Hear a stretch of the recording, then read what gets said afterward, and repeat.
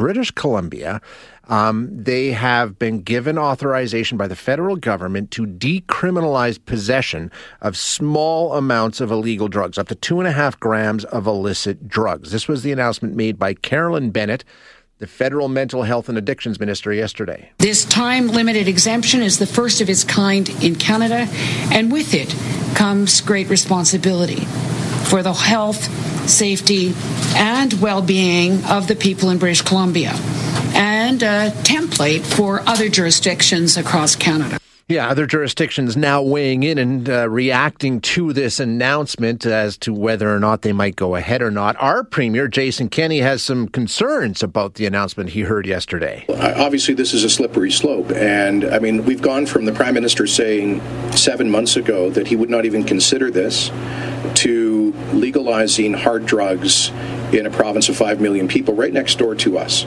Now, we're going to get into an argument over semantics and terminology once again. This has been decriminalized. It has not been legalized, okay? So you know what that means. Think of alcohol, right? It's not legal to consume alcohol here, there, and everywhere, but you're not going to necessarily be charged criminally. So is it a criminal offense? All these sorts of things. Basically, if you're caught with 2.5 grams of drugs or less in British Columbia, you will not be arrested or charged criminally with an offense.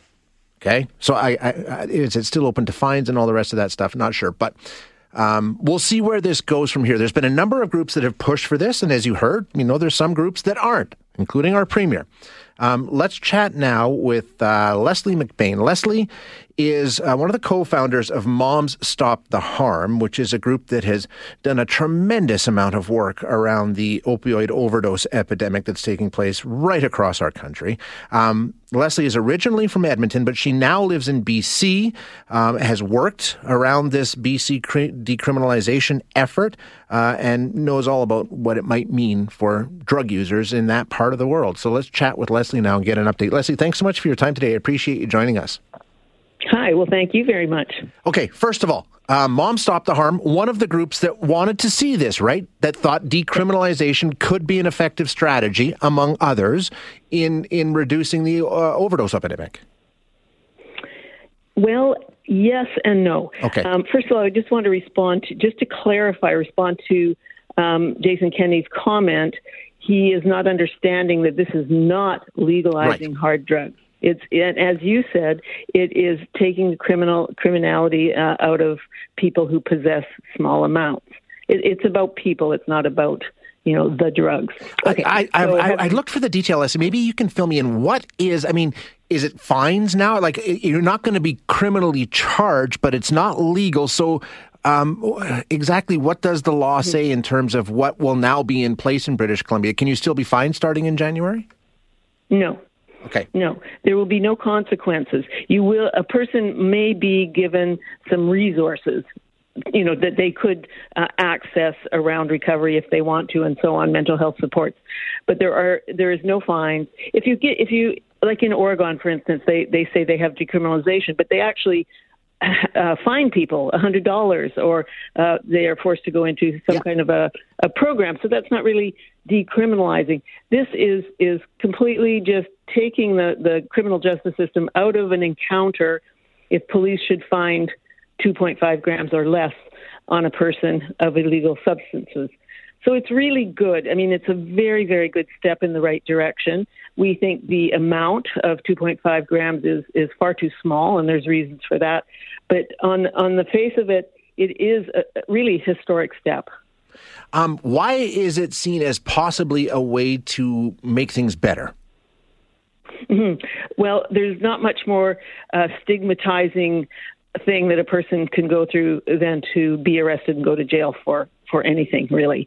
So it will help the public understand that people who use drugs or possess drugs are not criminals. They're just people who happen to possess a substance. If it's a crime, it's a victimless crime. It isn't a crime. It's a health issue. People take drugs for all kinds of reasons. It could be, relaxing on the weekend or experimenting with drugs, or they're dependent. And this really addresses people who are dependent. Well, all groups, actually. Just helps them stay out of the criminal justice system. They're not not hurting anyone but themselves, possibly, if they're using these drugs. So they shouldn't be criminalized. Well, and Leslie, the other side of that argument, of course, is the fact that we've criminalized this and we've made addiction part of the criminal justice system in North America for a very, very long time with absolutely no positive outcome. It simply hasn't worked, right? You're absolutely right. It's the war on drugs has been going on for 100 years or more, and it hasn't worked.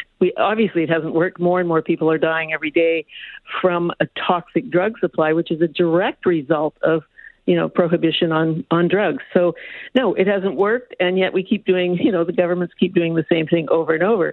But this step of decriminalization, flawed as it might be, is at least the government is talking about it and making moves. So we're happy about that. And as you say, flawed as it may be, where do you see the shortcomings with what this plan proposes? What would you like to see done differently? Oh, the one really important thing is the thresholds, the amount of drugs. 2.5 grams is very, very small. And for people who are dependent, it's almost a ridiculous amount. So what it can do for people who are dependent on drugs is to force them back into that wherever their drug dealer is, because they have no options except to purchase illicit substances, pushes them into that black market more times in a day. Thereby, their vulnerability increases. They could get a bad batch. They could, lots of bad things could happen. So the 2.5 threshold for us and all the advocates, we just think that's way too low.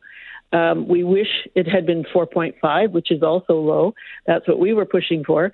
But then, we get the 2.5. We're not happy with that. We think it could even be counterproductive.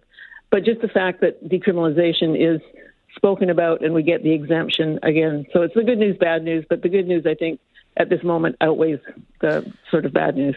One of the arguments, it's, a lot of the different provinces weighing in. Manitoba says they're not considering at this point. They're not, they're looking at different options and they're more focused on, dealing with dealers and suppliers and things like that. Our premier said, we've got this anyway.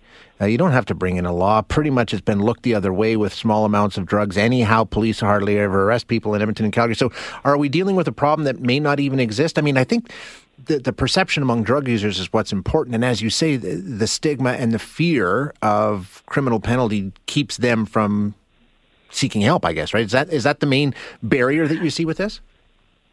That is certainly part of it. Yeah. It's also, historic interactions with systems. People who use drugs are afraid and don't trust systems for good reasons. So this goes some distance to possibly show people that use drugs that the government is giving it a try. And again, as Mr. Kenney pointed out, that Justin Trudeau had said this is not a silver bullet; he'd never go for it, and here we are. So we are making progress. Other provinces will look at it. They may, as you say, they won't embrace it. Yeah. But over time and with evidence, they'll see that this actually is saving money, is keeping people out of courts and out of criminal justice system, and also lowering stigma, for the public seeing people who use drugs. So I think we're on a roll here. It might be a very, very slow roll, as everything is, but it's certainly going in the right direction. Yeah, I got a text from a listener, and I think we've covered it, but maybe just to put a succinct little summation here. How does this step, how do you perceive that it may reduce the overdose epidemic, which we know is really just growing and growing day by day? How would this stem that surge? It won't, in a word. It will not. The only thing that will stop the epidemic of toxic drug poisoning deaths is a safe, regulated, legal supply implemented by the government and, rolled out in different pathways. Decriminalization will not stop the deaths. It may have an effect on further policy decisions, and we can look ahead, and it will take forever. It'll take a long time. I always say it's like turning the Titanic. It takes a long time. But in the moment, no. the person who texted, that's the perfect question. Will it stop the deaths? The fact is, no, it won't. But as you say, there's so many things that need to be done. This is a step forward, and as you say, it's a battle that's going to take a very, very long time to move forward. It is. I hope it doesn't, but having been doing this for a number of years, I see how things go slowly. Maybe I'll be surprised. Maybe we'll be surprised. But you never know. Leslie, thank you so much for your time today. I really appreciate you joining us.